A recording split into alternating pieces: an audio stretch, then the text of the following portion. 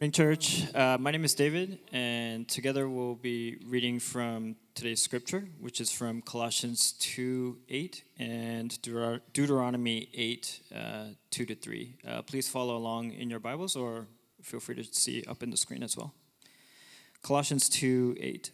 See to it that no one takes you captive by philosophy and empty deceit, according to human tradition, according to the elemental spirits of the world, and not according to Christ. And this is from Deuteronomy chapter 8, 2-3. And you shall remember the whole way that the Lord your God has led you these 40 years in the wilderness, that he might humble you, testing you to know what was in your heart, whether you would keep his commandments or not. And he humbled you and let you hunger and fed you with manna, which you did not know, nor did your fathers know, that he might make you know that man does not live by bread alone, but man lives by every word that comes from the mouth of the Lord. This is the reading of God's word.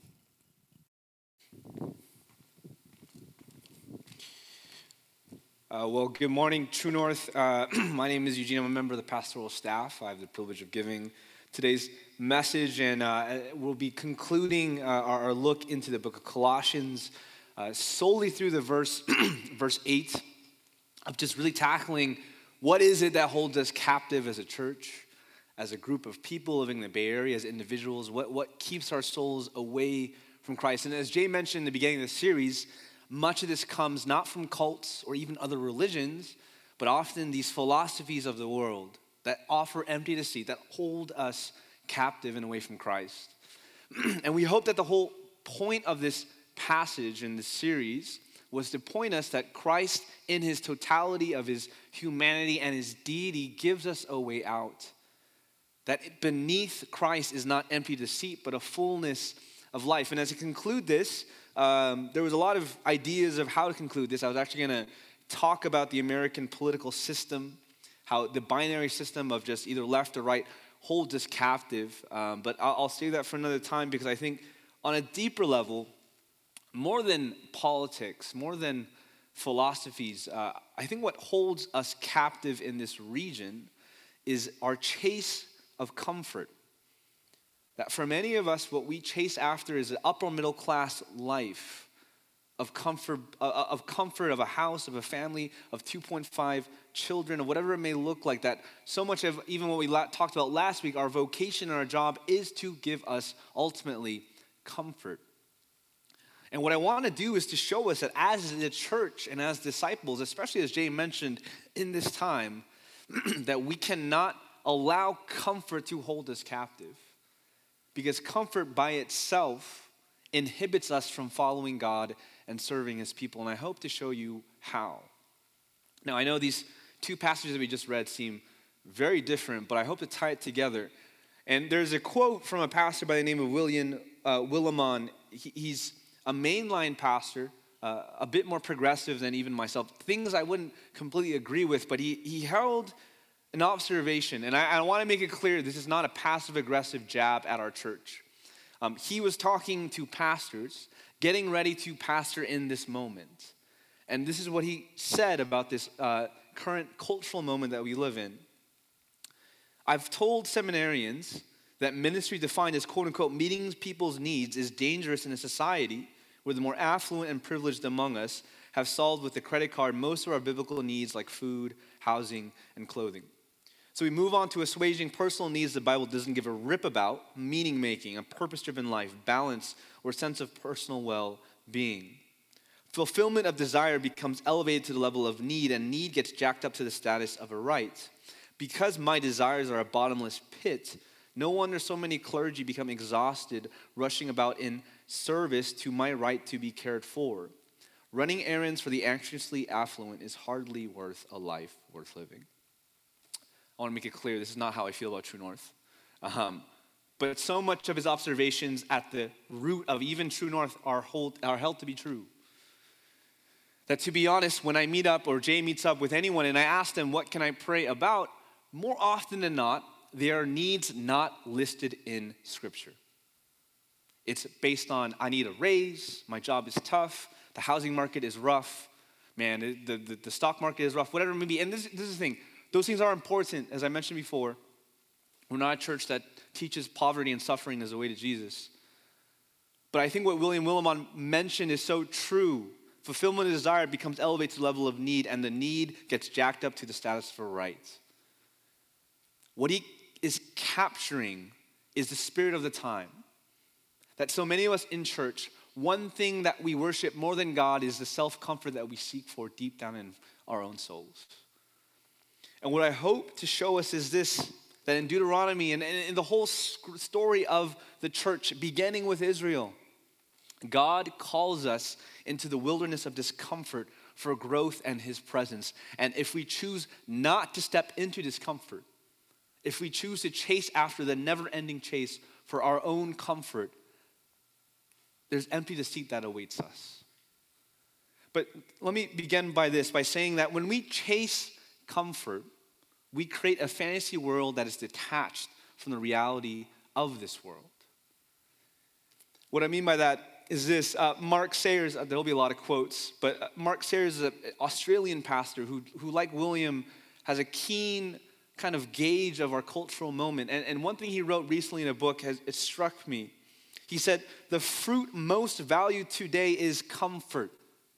In the contemporary world, feeling good is the expected normative state of being. When one doesn't experience good feelings, if a task is unpleasant, if a relationship goes through a difficult period, if a job is tough, it is taken as a signal that something is wrong or that something is wrong with you. What he's saying is in line with Colossians 2:8. What he's saying is many of us are held captive by comfort, meaning that if our lives are not well, we feel like something must be off. If that is the mantra that you live by and you want to follow Jesus, your faith is reduced to basically trying to gain control of your lives through God so that you can be happy. The problem with that, and even I would say the problem with the American dream, quote unquote, that holds so many of us captive is that when Jesus came, he did not come to just give us a mirage of happiness. He came to give us true freedom. And true freedom only awaits through the wilderness of discomfort. We'll talk about this a little bit more as we get into what Israel went through. But one example I always give, and I've given this before, is I've had two animals in my life. They have both sadly passed away. But one, I had a fish called Speedy. When I was like in fourth grade, I had a dog named Park. And I always give this example. Let's say one day in a Pixar world, my fish, Speedy, goes to my dog and says, dude, I want to be happy. I want to be comfortable. This cage I'm living in with water, you're free. You're comfortable. You can do whatever you want. Let me be free, right? Tip me over. Allow me to experience comfort like you do.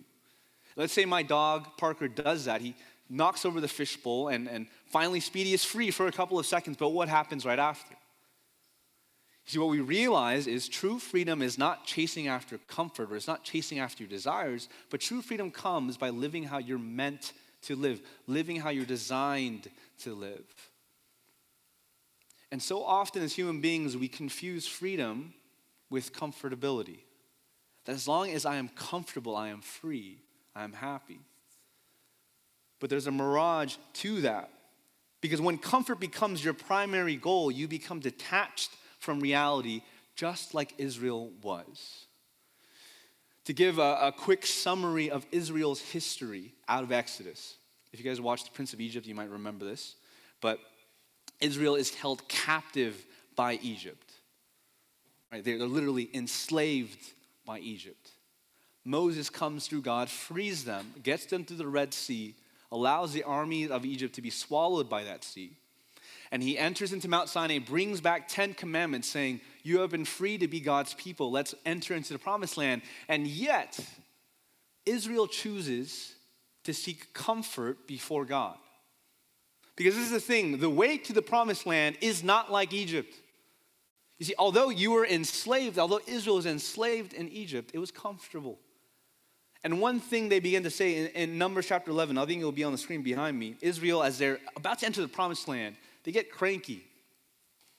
Now the rabble that was among them had a strong craving, and the people of Israel also wept again and said, oh, that we had meat to eat. We remember the fish we ate in Egypt that cost nothing. Remember that phrase. We remember the fish we ate in Egypt that cost nothing. The cucumbers, the melons, the leeks, the onions, and the garlic. They love garnishing, right? And now our strength is dried up and there's nothing at all but this manna to look at. So if you don't remember, Israel is in trying to get to the promised land and they need food, so God gives them manna, but they say this is not enough. We want comfortable food. And you have to realize they are so detached from reality. Because when you seek comfort over anything else, what happens is anything around you that looks uncomfortable is just detached from you. Think about what Israel's saying. We remember the fish we ate in Egypt that cost nothing. That cost nothing? You were enslaved by these slave masters. The only reason they were treating you comfortably to make you plump is so that you could work harder for them. And yet as Israel sought comfort above all, they were blinded to that reality of enslavement. They had become so delusional that they forgot the comfortable food they received in Egypt came at the cost of their own freedom. What does that mean for us? Our own comfort zones that we create, our own comfort bubbles that we create, they are so detached often from the broken realities that we live in. Even the idea of a suburb, if you look at the American history of that, the creation of suburbs is an interesting process. Generally, cities were mainly where people lived up until the Industrial Revolution. And that was because in the city, there was a lot of people. And if you're in a lot of people, you're safe. The frontier is dangerous. That's unclaimed land. There could be people that could hurt you. So you abandon in cities. And yet, what was the purpose of a suburb being built? Now, this isn't the complete history, but if you remember, there was what we call the Great White Flight. That so many in the cities, with the presence of other minorities, especially African Americans, they felt unsafe. So what they wanted to do is create their own reality, detached from the reality that we live in. Now, that's a complicated history. We can debate whether that's true or not, but the essence of that is still true in our souls. When you chase comfort, you build your own fantasy world where you're detached from the realities around you, from uncomfortable relationships. You see, when you seek comfort, you will ignore the people that are uncomfortable. You will choose to act like they don't exist. But the problem is they do. Those broken family members, those friends, the exes, an ex-wife, an ex-husband, whatever it may be, when you choose to live in your own comfort zone, they still exist. Or often in the darkness of this fallen world, you choose to ignore. I'll tell you this, the Bay Area is a bubble of comfort that is so detached from the realities of life. There's nothing in essence wrong with that, but when we choose to live in that quote-unquote fantasy world, when we're not aware of the brokenness going around in our country, when we're not aware of a Supreme Court ruling that is dividing this country, when we're not aware, although our portfolios may be going up, that externally many of people living around us outside the barrier, their income is coming down. When we choose to live in that fantasy world, we ignore the people that God's put around us. Maybe even your own past. When you choose to live only in comfort, you choose to ignore the broken past you live in. You carry it like a rotting plague inside of you. And often when you choose to seek comfort, you even ignore God himself as Israel did. Imagine, what is God promising Israel? The promised land. A place where you could recreate Eden with me, and yet Israel, in their seeking of comfort, chooses to ignore even God, because in your comfortable life, what need is there of a God? Because in a comfortable life, the mirage is you are God. And let me say this, even in our churches, this bubble of comfort remains true. Stanley Harwas, another pastor, in conversation with William Willimon, mentioned this about churches these days, and I believe it to be true even for our church. Many congregations are a conspiracy of comfort. Keep that in your mind, a conspiracy of comfort. A community that lives under a covenant that says, I promise never to tell you the truth about you if you will do the same for me. I would even say this, at True North, if comfort is the main value that we are held captive by, then we are not a church. We're just a place where we dress up, come on Sundays, say, how you doing? We're doing good, and go back home. I promise never to tell you the truth about you if you will do the same for me. That's a comfortable church. And in essence, that is not a church. See, when we choose to live in comfort, what we ignore is that growth requires discomfort. That to gain strength, I'm not even talking about spiritual strength, emotional strength, personal strength, physical strength, that requires discomfort. When we prioritize comfort, ease, and good feelings, we are choosing to embrace and even accept personal, spiritual, and emotional immaturity. We're choosing to be immature because what we don't realize is it's only through discomfort that maturity comes. Why did God send Israel into the wilderness for 40 years? So again, to pick back on the story of Israel, they complained to Moses, man, we had good food in Egypt, we should go back. And God says, you know what? You're not ready for the promised land. For 40 years, you'll be wandering in the discomfort of the wilderness and not be able to enter into the promised land. Even to a point where Moses himself, the one that freed Israel from Egypt, cannot enter into the promised land himself. Why does God do that? It's not only for judgment, but God knows that if they enter into the wilderness now, they're not ready for it. So God puts them into the wilderness to be tested and refined into maturity. Because if you're always given a comfortable life, you're never ready for what life gives you. You know, when I was learning to drive, if you guys remember when you're trying to get your driver's license, you have to take some courses with a driving instructor. And usually that driving instructor sits next to you. It's a special car where they have their own brakes, so they don't want to die either, right? But I remember my dad, he hired like the cheapest driving instructor around, right? So I went into that car and we had 3 lessons. And he was like, hey, it's between me and you. Just take a quick drive around the neighborhood. I'll buy you a Slurpee and we're all good. I'm 15 years old. I'm like, that sounds good to me, right? So I do that for the only thing he taught me is just brake and go and you're good, all right? And my driving test comes up. And I come up and I even forget to put the seatbelt on before I ignite, so I'm already automatically failed. I'm trying to lane change, I get too nervous. And what I realize is because I was given a comfortable bubble, that's not reality of the driving that I'm supposed to have. I wasn't ready for the test to tell yourself I am ready. And I failed it. And so many of us, we do the same thing. When we choose to live in comfort, we're not ready for what life gives us. And this is the thing. God stretches us and gives us discomfort. He gives you broken people around you. So many of us, we're like, man, my work sucks. My boss sucks. My friends suck. My family sucks. Maybe God places that wilderness around you, not because he despises you, but he knows that only in discomfort can you grow. Only in the wilderness are we able to gain maturity enough to be his disciples.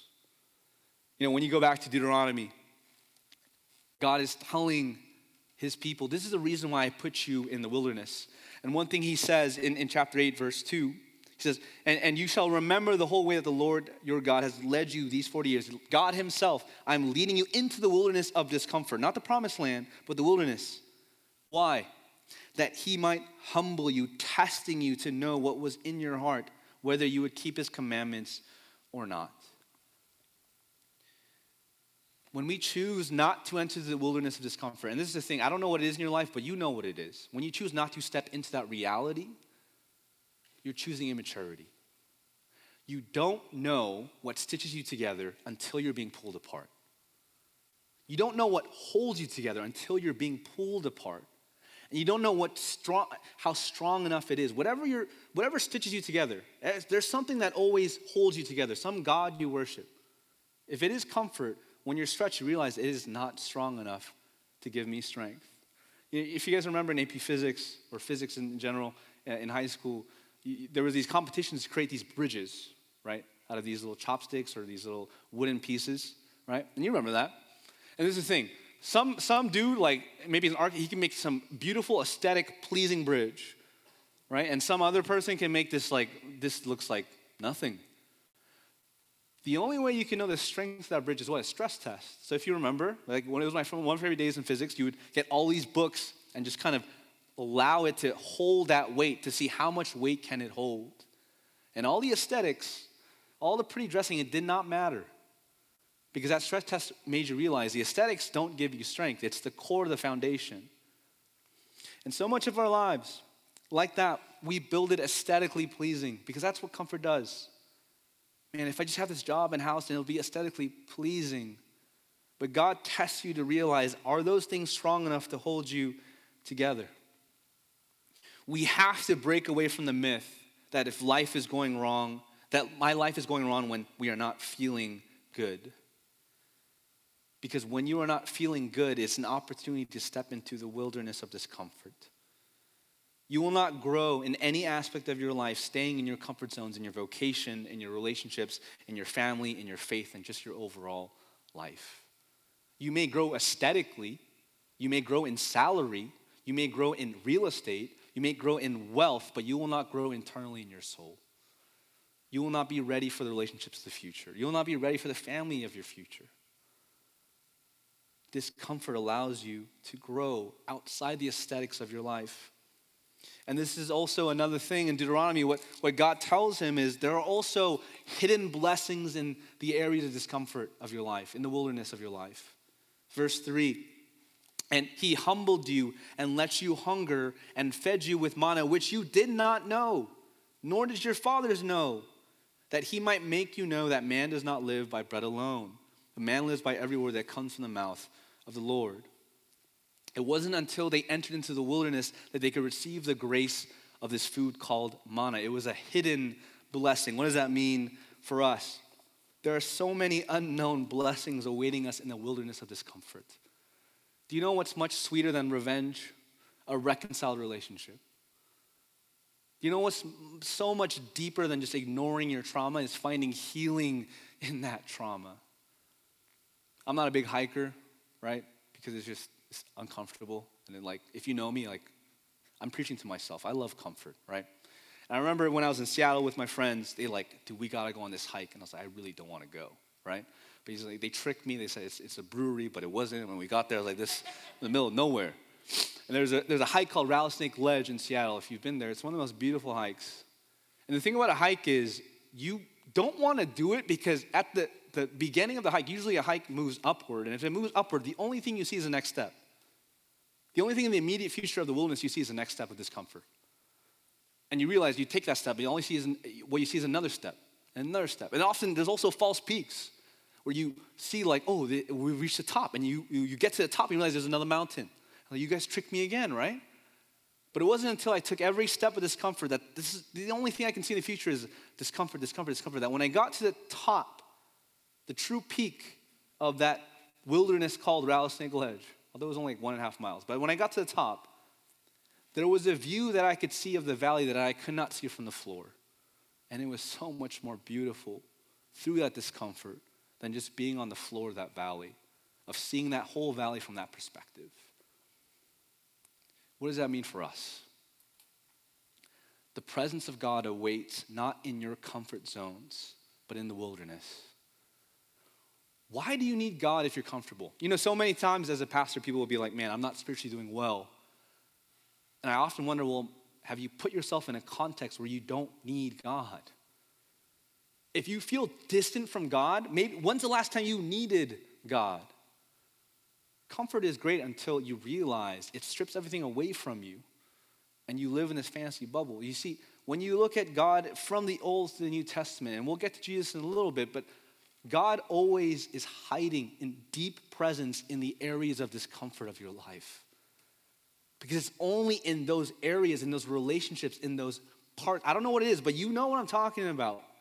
That place you're scared to go to, you're uncomfortable to go to, God is waiting there.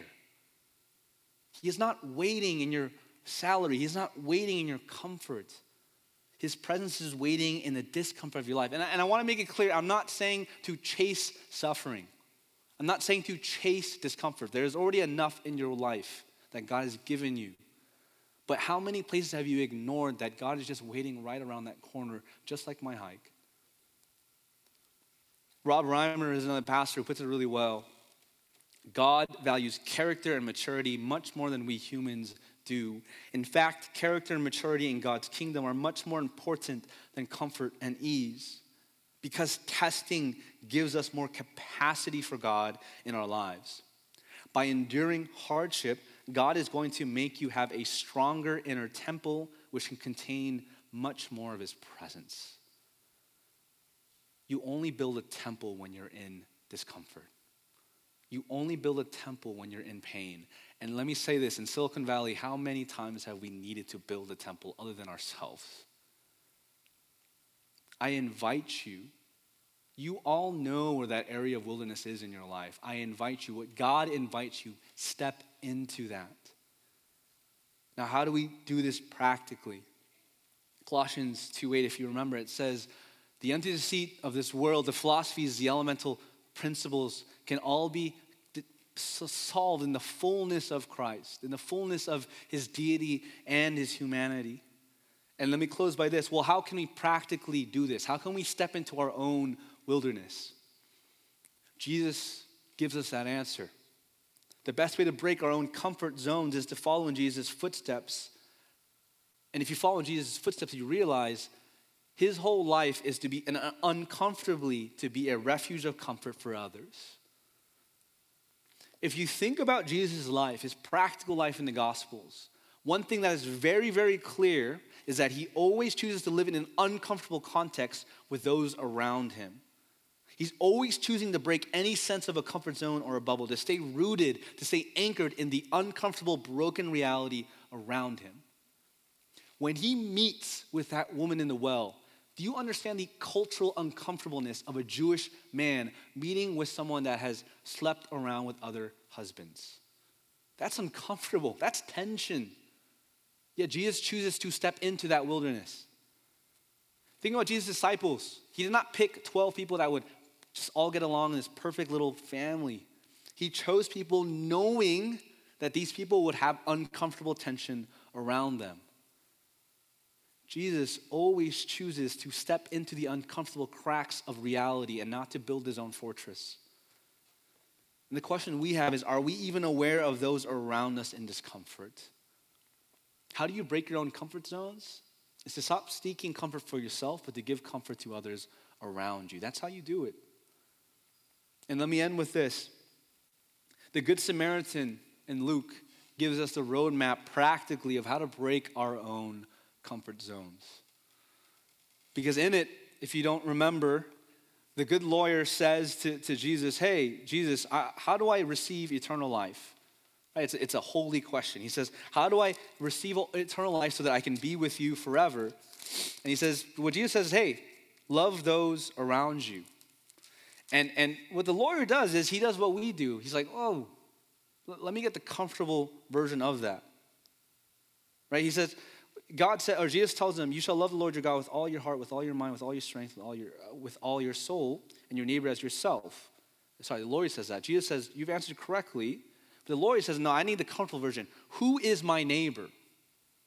Right, what the lawyer is doing is he's like, hey, that's cool, Jesus, but let me do that in my comfort bubble detached from reality. And this is the parable that Jesus gives. And look at this through the lens of how is this good Samaritan breaking his own comfort zone? Jesus replied, a man was going down from Jerusalem to Jericho, and he fell among robbers who stripped him, beat him, departed, leaving him half dead.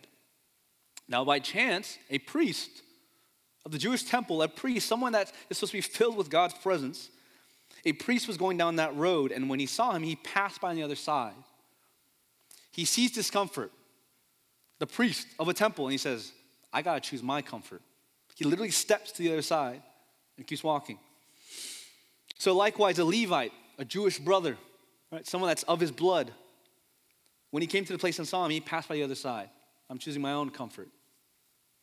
But a Samaritan, and you have to remember the cultural context, there is cultural uncomfortableness between a Samaritan and a Jew. This is as if someone in the Midwest that wears a Make America Great Again hat is in San Francisco and he sees a progressive activist on the ground. That's the amount of tension you need to realize. But a Samaritan, as he journeyed, came to where he was, and when he saw him, he had compassion. He went to him, bound up his wounds, pouring in oil and wine. Then he set him on his own animal and brought him to an inn and took care of him. The next day, he took out 2 denarii and gave them to the innkeeper, saying, take care of him, and whatever more you spend, I will repay you when I come back. the Samaritan teaches us how to break our own comfort zones in 3 ways. The first is this: to break your own comfort zone of your bubble or whatever it is, you have to choose to live in the present and not the future. And I've preached about this before, but in Silicon Valley, many of us, the reality you choose to live in is not the present, but your future salary, your future earnings, your future house. And that's not bad. You should take care of your future. You should be a responsible parent or a husband or a wife or a worker, whatever it may be. But if that's the reality you choose to live in, you are blind to the discomfort of the present of those around you. Because that's what the priest and Levite did.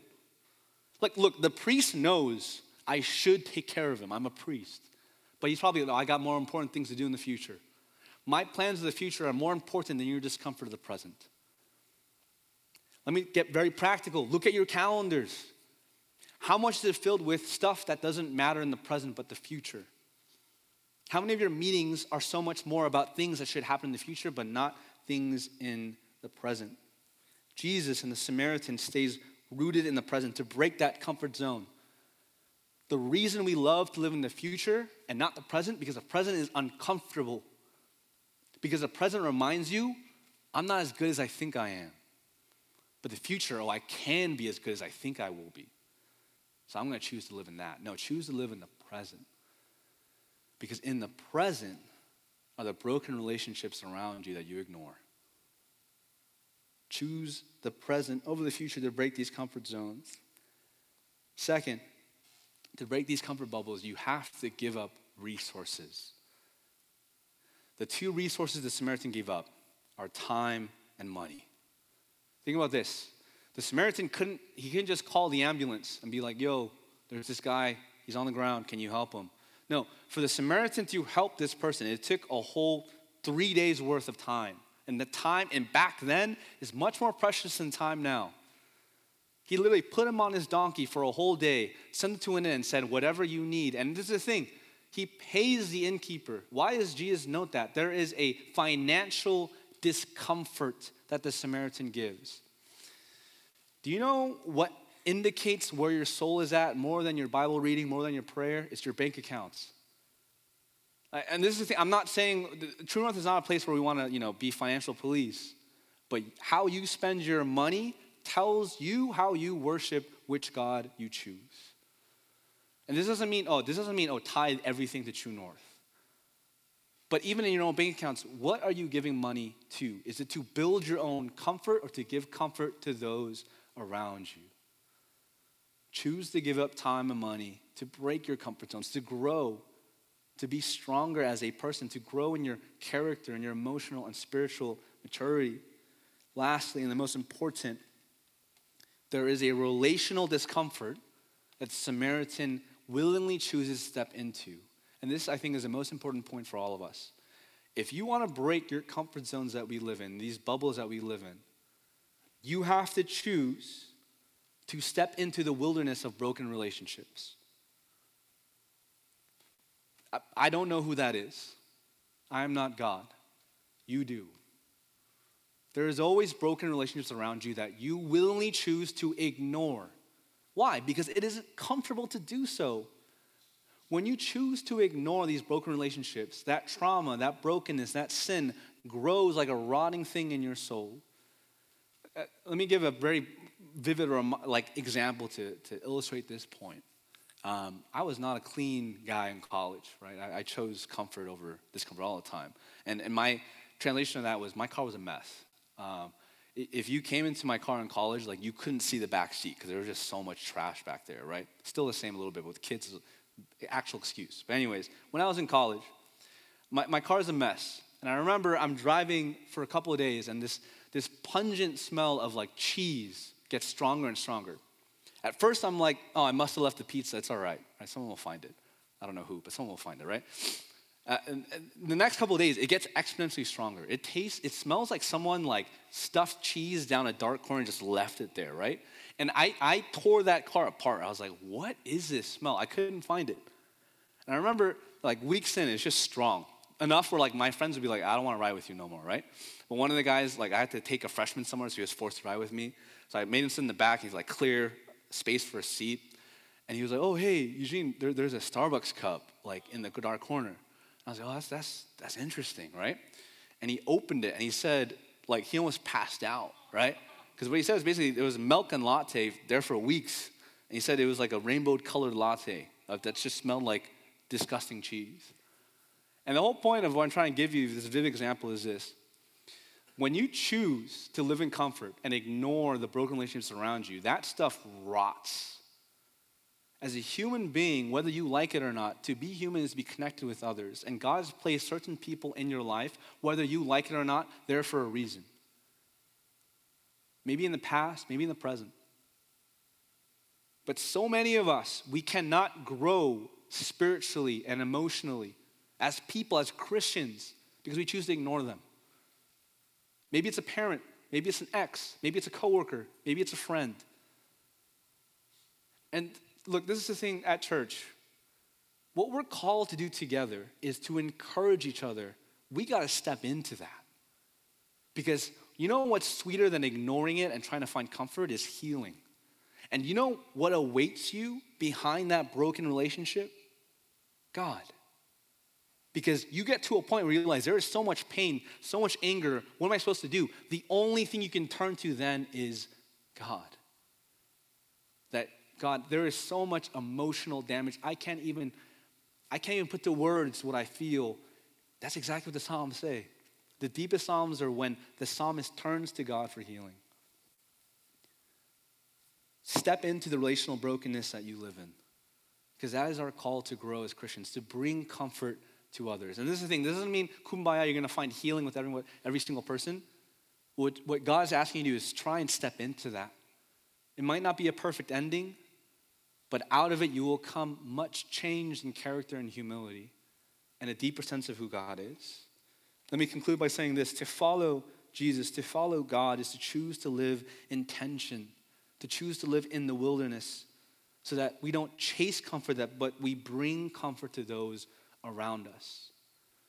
If you ever feel too comfortable, that's a sign that you're slipping away from God. And I want to make it clear, not that you're chasing discomfort, but to the areas of discomfort in your life, choose to live in the tension just like Jesus, stepping into that and relying on God and his presence. And behind every uncomfortable thing, person, and relationship, I promise you, God's presence awaits you there. Let's pray. Lord, there's a lot of things that hold us captive. Could be our jobs, could be the political times, but I think more than all, one of the most human and historical things that holds us captive is comfort. That we want to seek it for ourselves. But Lord, as we look to Jesus, as we're even about to take communion, to be reminded of Jesus' comfort, allow us in the same way to bring comfort to others. Not to seek it for ourselves, but to look how Jesus bore our sins, our discomfort, our pain to give us life. And Lord, allow us to, in an incarnational way, to mimic that so that we can grow closer to you. We thank you. In Christ's name we pray. Amen.